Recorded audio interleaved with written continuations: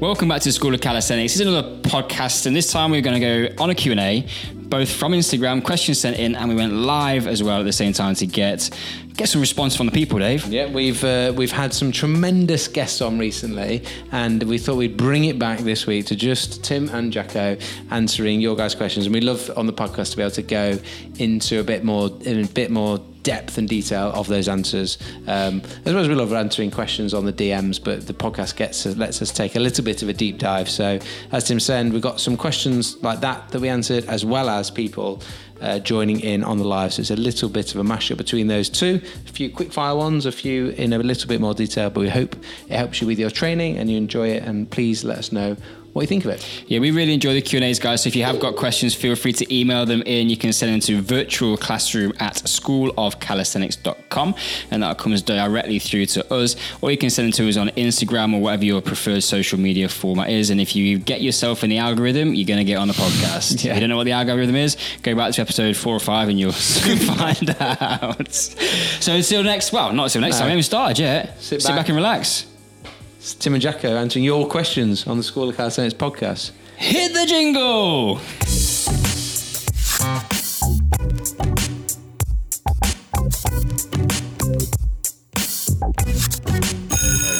All right, let's get into this one. So the first question comes in from Alan Craig. He says, "Hi guys, thanks for motivating me and teaching me so much. It would be a huge contribution if you did a podcast addressing the needs of older athletes who, like me, have come into bodyweight calisthenics later in life. I started about 4 years ago at age 61 because it broke the boredom of lifting weights and built both strength and neurological skills, including balance and proprioception. The progressive nature of your impossible gives me clear pathways and goals. As older men, we've faced real challenges in building and keeping lean mass and making the strength progressions we need for things like handstands, press-ups, which is his current impossible. He says it might be a little bit sort of humiliated or too shy to go amongst 19-year-olds to a workshop, but there are a growing number of people who are inspired by us, which is nice of him to say. So, the thoughts on... Well, initially, Alan, you're good effort at 61. That is not young to be changing up your training, which is great. And I love the fact that you've already got on board and understanding like the benefits where you talk about like balance and proprioception. So much more to just building strength of it. Just to sort of context that at workshops we have very little 19-year-olds coming on workshops and much more. Graham Parrington is 71 now. He was like the oldest student that we've had, but we've had many people at classes and at workshops that are in their 50s and also 60s. It's normal for a beginner's workshop particularly. It's normal for someone who's over 50 to come along, which is amazing. So we encourage you to, and you're in California. We'd like to come to California. Maybe we can come to your gym. To America, for sure. But also, that you're not alone in. We are aware that, as you say, there are a growing number of you that are on that journey, and you say inspired by us, but actually we are inspired by you. We both hope that when we're also in our 60s, that we are still looking for new ways to train and still enjoying calisthenics and enjoy moving our bodies. Yeah. So in terms of the challenges or potential things to be aware of, it really comes down to a fairly simple process of ensuring that what you're doing is progressive. There is no reason why you can't start bodyweight training at in your 60s or 70s or whenever in life. The fact that it plays and you're only ever really managing your own body weight is massively significant. It's an appropriate, therefore, method of exercise rather than potentially thinking that at 61 we're going to start doing powerlifting, which is not to say that you can't, but bodyweight training is you're only ever managing your own body mass, and our bodies are designed to be able to, we're able to, the amount of muscle mass that we have in relation to our bone mass means that we are generally sort of always going to be playing within what we're built and designed to be able to do. So there's a really good evidence base and philosophy around using calisthenics because of some of the things that you've touched on. It integrates the whole kinetic chain. So the things that we want as we get older are going to be balance and proprioception so that we don't fall over. We need joint stability. We want basic strength so that we can continue to live a functional and enjoyable life, and we don't find ourselves confined to sitting for hours on end because we just struggle with the strength or stability to go out and live life. And the major considerations are, as I said, the same for anybody. Just go progressively. Make sure that you're building from one stage to another, that you earn the right to progress. Stay away from pain. If anything hurts or is uncomfortable, then you want to sort of move away from that or find out what the root cause of that is going to be.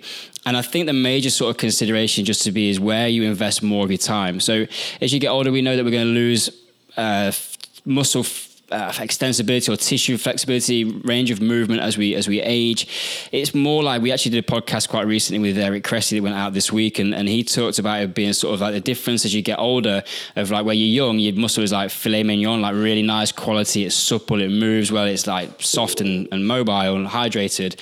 Whereas as you start to get older, your tissue ends up a bit more like beef jerky, a bit more sort of like gristly and worn down, and it means you just can't bounce back as quickly. So those things of making sure that you're progressing, making sure you've got appropriate rest built in, and that is all going to be individual. Your training background and where you're at is going to determine how much training you can do. So it just becomes a really important thing that you listen to your body, but that isn't any different to what I need to do at 38 years old. So those are my key things, really. Be progressive, stay away from pain, make sure that it's you're building an appropriate recovery, and probably spend more time on movement and mobility. And it's not all about how much strength work you can do, high tension holds. I mean, if you want to do those things, then by all means, don't feel like you can't. It's just that there are some things which are going to become more of a priority in terms of living a healthy and functional life as you get older, like mobility and movement, as opposed to whether you can do a 60-kilo pull-up. Yep. No, definitely. I think it's all those things that Tim just said, and not sort of being in a rush. We've got people on the live watching as well, and Richard Drolsby is 57, so he's in a similar age bracket to yourself, and says he loves the training, slow and steady progress, but I figure I have plenty of time to get it right, which is, I think, the really nice message to just add on to that even as we get older, that we still have lots of time, and the only time you're going to get, and the only time I've ever got into trouble with my training is when I'm trying to rush to get something done. So rather than rush it, I've talked a lot recently about the longer it takes you to do something, the more you're going to learn about your body, and listening to your body, like Tim says, knowing when to rest, and making sure that your training is progressive, but also very specific to you, that just because someone else can train handstands 3 times a week doesn't mean that that's going to be the right thing for you. If your wrist and your shoulder feels sore when you do it 3 times a week, but it feels fine when you do it once a week, well, then probably once a week is the right thing that you need to do. So some just trial, error, test, and make sure that it's right for you. My last 2 points are, don't get caught in thinking that the really complex stuff is where you need to spend all of your time. Like, yes, there is value there, but just on using the rings and doing archer push-ups, for example, what we would term our strength and play, or our movement variations, where you're just building basic sort of strength in different ranges of movement. You're getting stability through the ice to the joint from a shoulder perspective, and down through into the kinetic chain, or through into the spinal stabilizers. Those are all really important things. And then the last thing really is to make sure that you're getting some lower body work in there as well. Our legs are going to carry us around summer or winter. We want to sort of be stable and resistant to trips and falls. So any sort of lower body stability work, like single leg squat work or anything like that, is going to be really useful. And if you can get some hopping and just balance and basic low level jumping potentially, or even high level jumping if you can handle it, some plyometric work in there to keep the type 2 fibers twitching, those are the ones which are going to be quite reactive if we are to fall or trip or anything like that. And I really don't want to stereotype against like what happens when old people fall over. It's just something that we see from as people age, as they lose function, they are more prone to trips and falls. Yeah. And it might be that I hope I get to the 61, 71 and I'm not bothered about it, because I've got enough, like I'm not the guy who falls over. But Alan also just needs to be progressive. Yeah, and he did highlight balance and proprioception, and Tim's right, like being able to make sure that we do that. The other thing, just to add to that, which hadn't really thought about before, was we did this coaches day at the circus, and one thing they did mention on this topic was learning and being comfortable with falling correctly, so that if we do fall, how do we roll? So we were doing like forward rolls, sideward rolls, and just different ways of being able to get down to the floor and back up, and just having loads of fun and being creative with that, down on like grass or a matted floor or something. But actually that is something that I found was actually really fun, but also is preparing us as we get older. So not, one of the things that we're saying is whether we get we get hurt by how we hit the ground rather than the fact that we are actually going down. Yeah, there's one thing that I really liked to the Eric Cressy podcast again. I listened to it back yesterday, and he says, I think he's actually taken it from a guy called Charlie Weingraff, who says, get long, get strong, train hard. And I think that's a really good thing from anybody. Is like, actually get long in terms of range of movement, get focus on mobility, get strong through range of movement. And that doesn't have to be maximal strength. Strength can be 1 rep at super heavy weight, or it could also be 10 reps at a really moderate weight. It doesn't matter. Like, it depends on where we need to be. And endurance type strength has got a role, as has our maximal strength. But then train hard. Okay, let's put that down as train smart. And you want to do the least amount of training to get the most amount of change. And that's consistent for whatever age you're at. And just thinking about how you can be intelligent about how you structure your training program. So I think, by all means, I think you sounds like you're on a great, you understand a lot of what you're talking about already. So have the confidence to crack on and see where it goes, and just continue to enjoy life and reap the benefits from having a great functioning system. You're on the right track. Keep us updated with how you're getting on, and that goes for all of you. But and also, if you get any stumbling blocks and roadblocks on the way and you've got questions, then that's what we're here for, to help, whether it's on a full podcast or whether it's just on an email or a direct message. We are here to help you. Question number 2, we're going to get, there was a question come in through our Instagram actually, but then there's a very similar question on the live now, and something that we've been posting about a little bit more recently, movement preparation, it falls into that. So Scorpio Max 43 and has asked, struggling with a little bit of shoulder pain and tightness when attempting a frog stand, how can you do something to ease the shoulder muscles? And the other question that we had that was similar to this was around like shoulders feeling tight and a bit rounded in the posture. What types of things do we need to be doing to try and improve that? And I thought that really would open up the conversation around the importance of movement preparation and what that might entail for somebody if they were going to be doing, in this example, like a handstand session. Yeah, I mean, we've been sort of digging into these concepts a little bit more recently, and if you've got pain, it's a sign that something's not right. So if you're in pain while you're doing it, either you don't have the range of movement, there's some kind of neurological potential, like neural issue, neural tightness potentially. It could be a number of different things. And our first port of call is always going to be go and get, if it's in pain and you're generally in pain, go and get someone to have a look at it.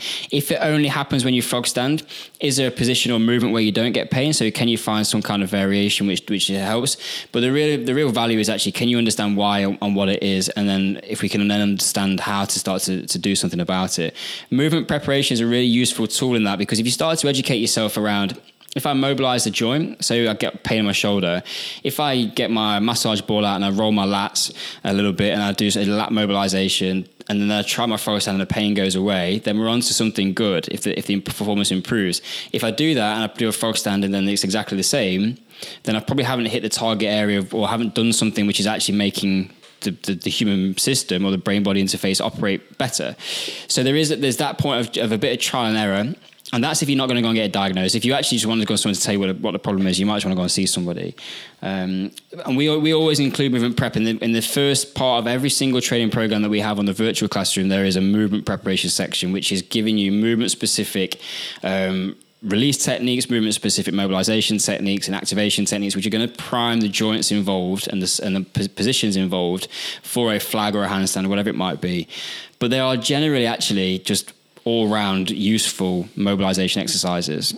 And then there's also the movement and mobility masterclass that we did with Ollie Frost. It's a matter of understanding or trying to identify the source or root cause of why you're in pain, and then doing something about it by finding the right tools which are going to help to make that pain go away. And it can be complicated and tricky, but that's sort of like, if you don't want to get help, you've got to go and do it yourself. And that trial and error is a way of doing that. Yeah, because different things are going to work for different people, and everyone's going to have different problems. What we would always say is that, you know, if you're in pain, seeing somebody like a physio or a doctor, as Tim said, because asking someone across Instagram when they can't actually physically see you and make an assessment of you, then you're probably not, it's going to be very difficult to get the right advice, whereas the advice needs to be quite specific to you. But in terms of our general preparation for training, like that's where we try to ensure that our movement preparation is specific to the session we're about to do and specific to us as individuals. If I struggle with overhead range of motion, so full shoulder flexion,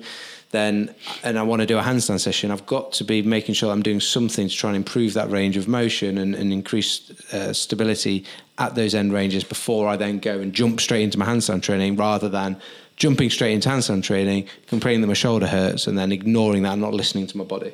One thing that's consistent, it comes to the second part of the question around having rounded shoulders and feeling quite slumped and difficult to move.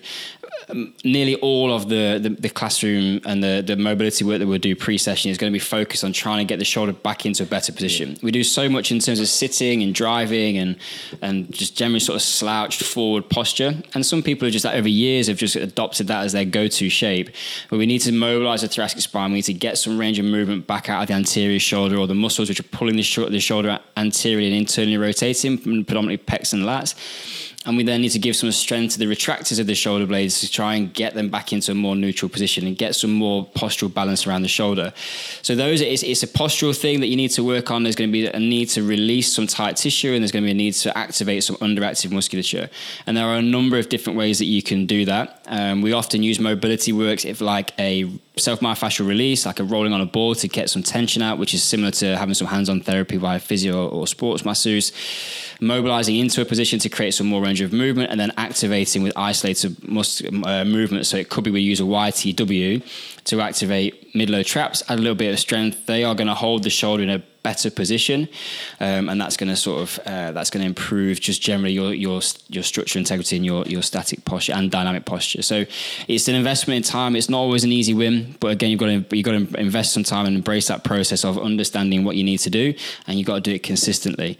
That is probably the number one thing. I often use a phrase or talk about range of movement being the cornerstone of performance. If you have range of movement, everything is much easier.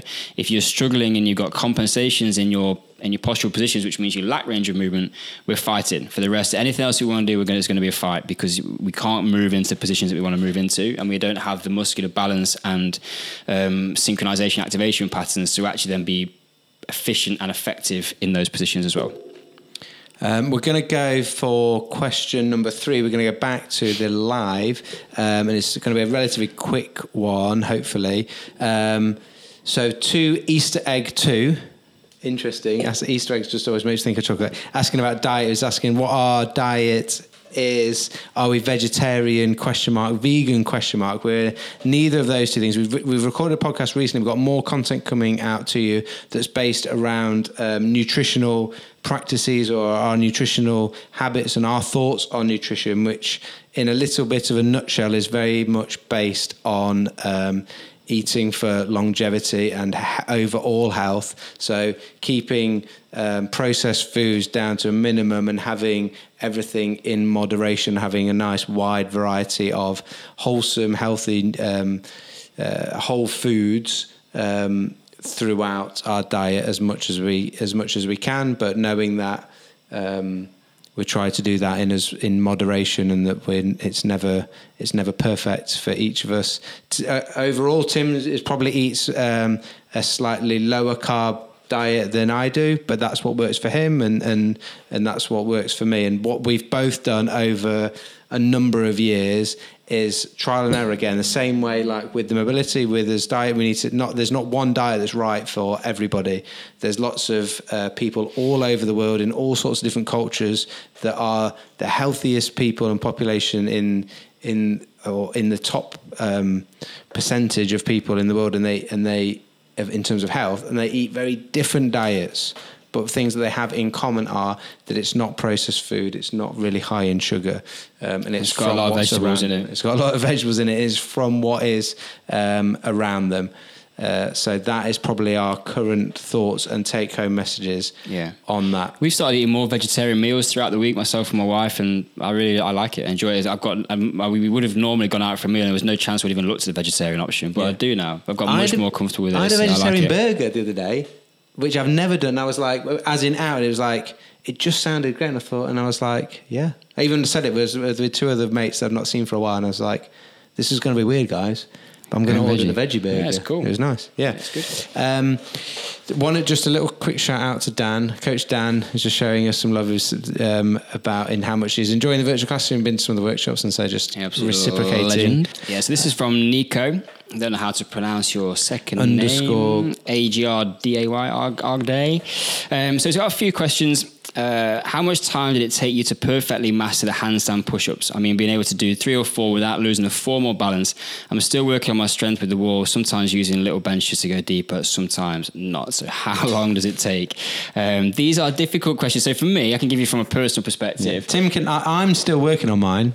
I can't do 3 or 4 any day of the week without question. Yeah. You've done like 10, like you could do 3 or 4 probably now if I asked you to. Yeah, sometimes get a little bit rusty in the skill position and the pattern, but I never, it's not being something which I went, right, now I can do a handstand, all I'm going to focus on is my handstand push-up. It's something which I've just let kind of like evolve over time. So we've been training calisthenics for about 5 years. Yeah, 5 years.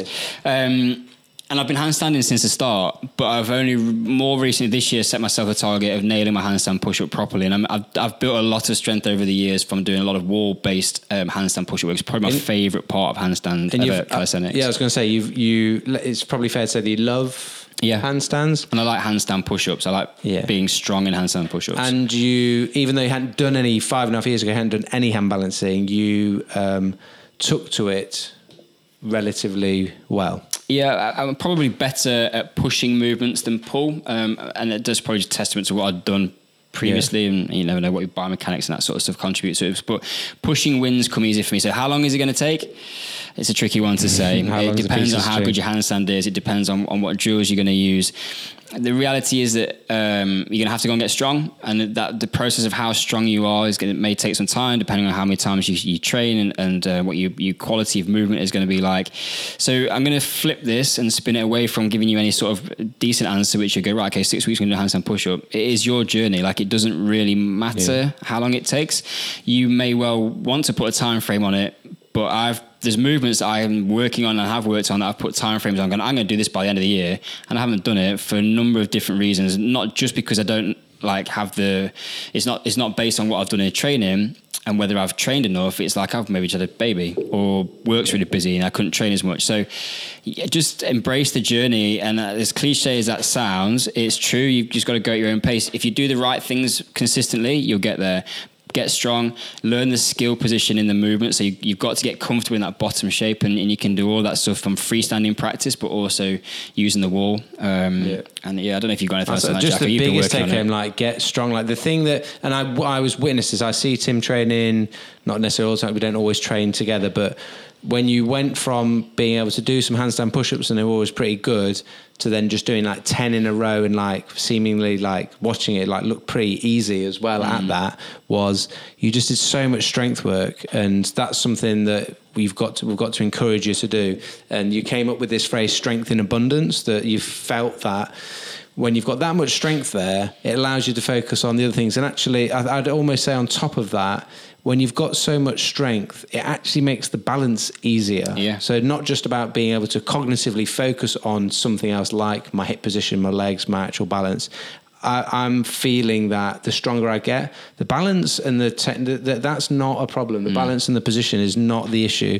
The reason I can't do 3, 4, 5, 6, 10 handstand push-ups is because when I get into the deep bottom position, I'm dying. Yeah. Like, so halfway down or 3/4 of the way down, I could probably do 10 and I wouldn't lose my balance. Because it's that deep range at the bottom where I haven't got enough strength. But the more strength I build up, and I'm whether using the wall or actually deficit, so hands on a box or hands on something higher up off the floor, but pike push-ups, so your feet up and you at 90 degrees, and building strength really low down there, that is definitely a way to make that bottom position feel more comfortable and you having more strength through there. Yeah, you don't want to be going down to the bottom of your handstand push-up wondering whether you're strong enough to get back up. That's the upshot. True, yep. And if you want to do 4 reps or 5 reps or 10 reps, you need to be strong enough to be able to do more than that. Because think about against the wall, say you want to be able to maybe do, I hate putting numbers on stuff, but if you put them up against the wall and said, how many handstand push-ups can you do off the floor, like without being elevated, I'm going to hit 20. Yeah. So and when I come onto the floor, like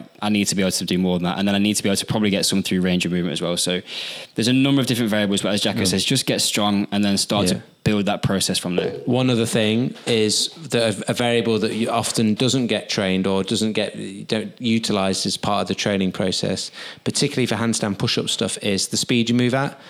You'll find that if you move, even when you're doing your wall handstand push-ups or your pike push-ups to build up the strength, if you just go slower, so literally like 5 seconds down, pause at the bottom, 5 seconds up, so you're actually making yourself go awkwardly slow, it's gonna gas you. You're gonna make the strength element of that's gonna feel really, really difficult. But that is the type of strength that you're gonna need for your freestanding handstand push-ups, because you can't rush those, because then you'll lose your balance. So automatically, when you're doing freestanding ones, you automatically go slower. And if you've never trained to move, to be strong, going through slow, controlled movements, you're gonna find it really difficult to transfer that across. So have a play around with slowing down the tempo, we would call it, how fast down and how fast up you come to get some strength benefits. Hit me with some quick fire, Jacko. Okay. There was one about how many times a week should you train? There's a good yeah, so it depends on what your lifestyle is like. There is no optimum in terms of like, if you can train 5 times a week, you're probably going to get gains faster than if you can do 1 time a week. So you just need to work out what you can do within what's feasible for you based on work, family, access to facilities, training venues, that sort of stuff. So train as much as you feel is right, really. There's no, and then just embrace the process that you're going to go through and what's achievable within that time. But if you want to put a number on for it, if you can hit 3 sessions a week, then you've got a good chance of moving forwards pretty quick. Yeah, but you got to find what, as Tim says, you got to find what works for you. There's not one correct answer for everyone. It depends.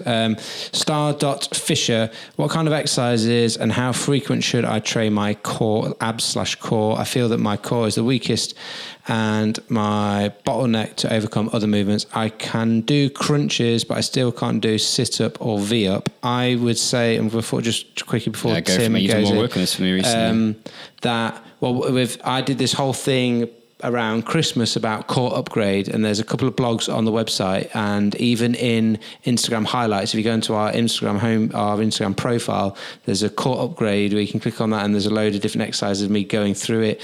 Go to the website schoolcalisthenics.com, and there is a blog titled core upgrade. If you just search even that in Google, School Calisthenics core upgrade, it will come up, where it was identifying a weakness for myself, like same as you, and going, okay, what areas do I need to work on? And it's more than, I didn't do any crunches. We're more about understanding what is the purpose of the core, and what is the movements that I'm trying to work on. So does my core need to be able to maintain the structural integrity of my body position? So that would be actually resisting movements. And then there is also like when do I need to be able to actually flex at the hip and at the spine, and knowing the difference between the two, rather than just crunching is all that's going to do is work more of the rectus abdominis going into just flexion of your spine, which is not necessarily training the whole of your core, the whole of your trunk musculature to be able to actually do its job in terms of maintaining spinal stability, for one thing, and actually being a little bit more specific to the training that you do. How often you do it? Well, if you can be quite good with your positions of even doing something as basic as a push-up, if you can be aware of the shape that you're making with your body when you're doing that, you're going to be training your core. So it can be done in all of the exercises you're doing with bodyweight. That's one of the great things about bodyweight. But you need some body awareness whilst you're training, rather than if you repeatedly do something in a poor position with your arch back, your lower back arch, and your core not engaged correctly, then all you're going to do is reaffirm that bad pattern. But then in terms of what I tended to do was just a little dedicated superset at the end of each session, where I would have one more sort of like strength-based exercise, and then one a little bit more sort of volume stability-wise, where a lot of the core musculature wants to be trained with sort of high repetitions. So I was doing things like I might do like an ab rollout for 10 reps, and then superset that with 20 hollow rocks, and my flipping lower abs are on absolute fire. So have a look at the blog in particular that will help explain a little bit more detail and give you some of the exercises to run through. This is an interesting one. I'm going to quick on this one from Gabrielle SANCB. When having a shoulder injury and not being able to move that much, is there any training you can do to avoid losing that much strength whilst recovery? This is a really interesting one. Something I've done with athletes before in the past, when one in particular springs to mind, when he had a wrist injury and we couldn't train one side of the body or one arm, very close to a major competition that we needed to prep for. There is some science to show from a neurological perspective, if you train the uninjured side, you will get some similar gains in the injured side. So say, for example, my left shoulder is out of action. If I'm going to go and do some work on the rowing side, say I'm going to do some strength work on the right side, like rows, or I'm going to do some scaption work or whatever it might be, there is some evidence which suggests that the left side will also reap some of those benefits. So you can do that. Don't go crazy, so you end up with one jacked up shoulder, but just giving the neural sort of refresh and a bit of regular sort of stimulus to the uninjured side may well give you some, or limit the strength losses on the injured arm. And the other thing to think about is like injuries are opportunities. So what are you doing, or when your shoulder's fit and healthy, what do you ignore doing? What don't you do much of? Whether that's mobility or lower body work or whatever else it is, identify something else that you can use or you can adopt as a bit of a training stimulus focus for that period of time whilst your shoulder returns to full health. Great answer. I would say one thing I did, just from a personal, I remember when I knackered my right shoulder, I thought this was when I was playing rugby, and I went to pick up a relatively light dumbbell with my left arm, and I was in agony because it was just my injury. I had a bad injury. I'd broken my scapula in two places on the right side, and I actually, the point I was at was I wasn't able to. So if literally you get pain on the side that hurts, even when you're not using it, then you need to stay away from pain. It depends how bad your injury is. All right, you got another one? Yes. Buzzy 98, probably pronounced it completely wrong. How to start the human flag process. Well, the first point is that all of that is in the virtual classroom. Yeah. Not as a sales pitch, but it is. If you want to know how to get started, we literally go from stage one, full training programs, and you can learn it from absolute scratch. Yeah. So in the virtual classroom, I think there's 11 courses now in there. One of which is the human flag classroom, where it's a program to follow with week by week and modular approach, where it's broken down and you get to follow along that. You get to get the help and support of everyone else that's in the virtual classrooms. A few hundred people in there now, and you get to, at the end of each module, you get to an assessment to check whether you're ready to move on. You get to move and work at a completely your own pace. We break everything down there. There's also a couple of good videos on our YouTube channel to get you started on the human flag as well. Yeah. A couple of things that just you could actually get started with straight away is the bottom arm is pushing and the top arm is pulling. They're the sort of two key elements that the arms are going to do. Those two opposite forces create torque, which leverage us up. The bottom arm we like to introduce with a T push-up style position. So on your side, and getting used to using that bottom arm as an anchor. The top arm is pulling. It needs to be in a nice active position, which is driving the shoulder down, and rather than being slack with the shoulder up by the ear, we're actually going to be in what we call an active hang, but being able to support ourselves on one side. And then the other thing that you need for the human flag on that top arm is we need to create a connection on the lateral side, like musculature of that side from the hip to that shoulder. So being able to leverage ourselves up and almost pull the legs up by making a connection from the hip towards the shoulder. They're the three things that you need in a human flag. Recently on Instagram, we posted a video about a tucked angle flag, which actually is in the 8-week free beginners course. So actually you can get that video as well as part of the 8-week free beginners course, which is a great way to do those three things all together: a push with the bottom arm, a pull with the top arm, and connect the hip towards that top arm pull. If you can start to get those three things integrated in together, you're starting to move towards your human flag. Just the last couple of questions there. There's one about toes pointed or not.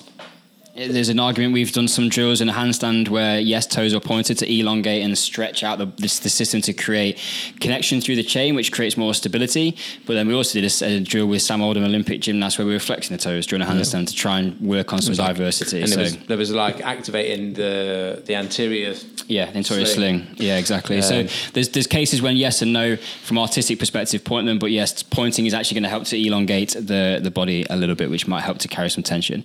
Supersets good during muscle gain. Yes, volume. Volume is a really important part of building muscle mass. So supersets are a great way to do that. On the pointed toes, if you're going to the Olympics, yes, you need to point your toes. If you're not going to the Olympics, you can do whatever you want.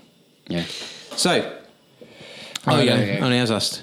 While doing push-ups, I'm facing shoulder pain. Because of that, I'm not able to do more than 10. You need to work out what the source of the pain is, and our recommendation would be to go and get someone to have a look at that for you. We can't diagnose pain over Instagram, and there's so many reasons why you could be experiencing some pain. So the best thing to do is find someone who can help you. If you can't do that for whatever reason, access or finances or whatever, again, you're going to start to do some work on some mobility activation, understand how you can move better. And there's a lot of the resources we put out will always start with movement preparation, and that might be enough to solve it. But we can't specifically say it's going to be this and therefore you need to do X, because it could be a whole host of different things. So sorry, we can't be more specific, but my advice would be if you're in pain, get someone to help you to understand why, and then give you the right rehabilitation exercises to take that away, because pain is not good and it is a signal that something is not happy. There is. If you go back later, we'll leave this post live. You'll be able to. There was a question that Tim answered about shoulder posture and a little bit around shoulder, improving shoulder range and movement preparation stuff that we do in all at the start of all of our training and all of our programs. That does cover some stuff in there. If you wanted to try some sort of self release and mobility work, that you could be able to listen to that answer because it covers it in there. Let's do the last one. Yeah, last one. Hayward McDonald. I can't get my legs to move when I'm in the frog position to go into the handstand. Do I need to work on more strength? I know how you feel. I can remember that day when just you're doing a frog stand and nothing will move. And the answer is yes. Strength. Get stronger. If you want to be able to lift your legs off, you've got to be able to do something to straighten the arms. That's the only way it's going to happen, because you've got to move your legs away from your arms, and that is going to come from shoulder strength and particularly actually in that position, a lot of tricep strength. So more vertical pushing work, in fact, more vertical and horizontal pushing work is going to make a massive difference. If you just think that when your knees are on your elbows, some of the weight of your legs is bypassing your shoulder because it's resting on your elbow and going straight down your forearm. For your brain to let you take your legs off, it needs to know that your shoulders are strong enough to support all of your weight from your legs without the need for some of it resting on your elbow. So until you're strong enough, it's going to feel like a mental block that they just will not come off.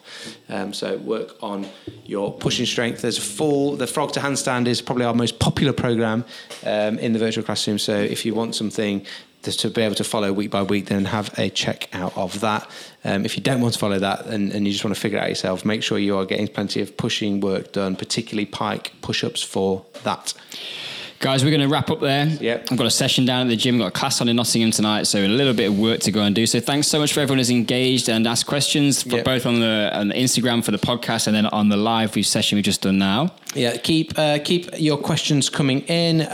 With the podcast gives us a chance to answer questions in a lot more detail, which we really love. Keep engaging with us. Thanks to everyone that watched live and listened along. If you're listening to this on the replay, then thank you for watching. If you are listening, if you've got any questions for future podcasts, make sure you ask them. You can just send us a direct message on Instagram. Is probably the best place for them. And if you did enjoy the podcast, let us know what you thought of it, and feel free to leave us a 5-star review on iTunes or wherever you watch. Yeah. A lot of the stuff that we talk about is all in the virtual classroom. So it's not just training programs. We put a lot of stuff around understanding the different intricacies of the movement and how the training science and how to understand. So a lot of the questions that you're asking are actually answered as part of the courses in the Human Flag and the Frog to Handstand. So we really put a ton of information there. So if you want to come and check it out, you can actually get 7 days for free. Just go have a tour around the virtual classroom, see what it's all about. Fill your boots with some knowledge, some training programs. Yeah. And if you want to stay and join us, we'd be more than happy to have you. So, there's nothing else really to say, Tim, other than until next time, class dismissed.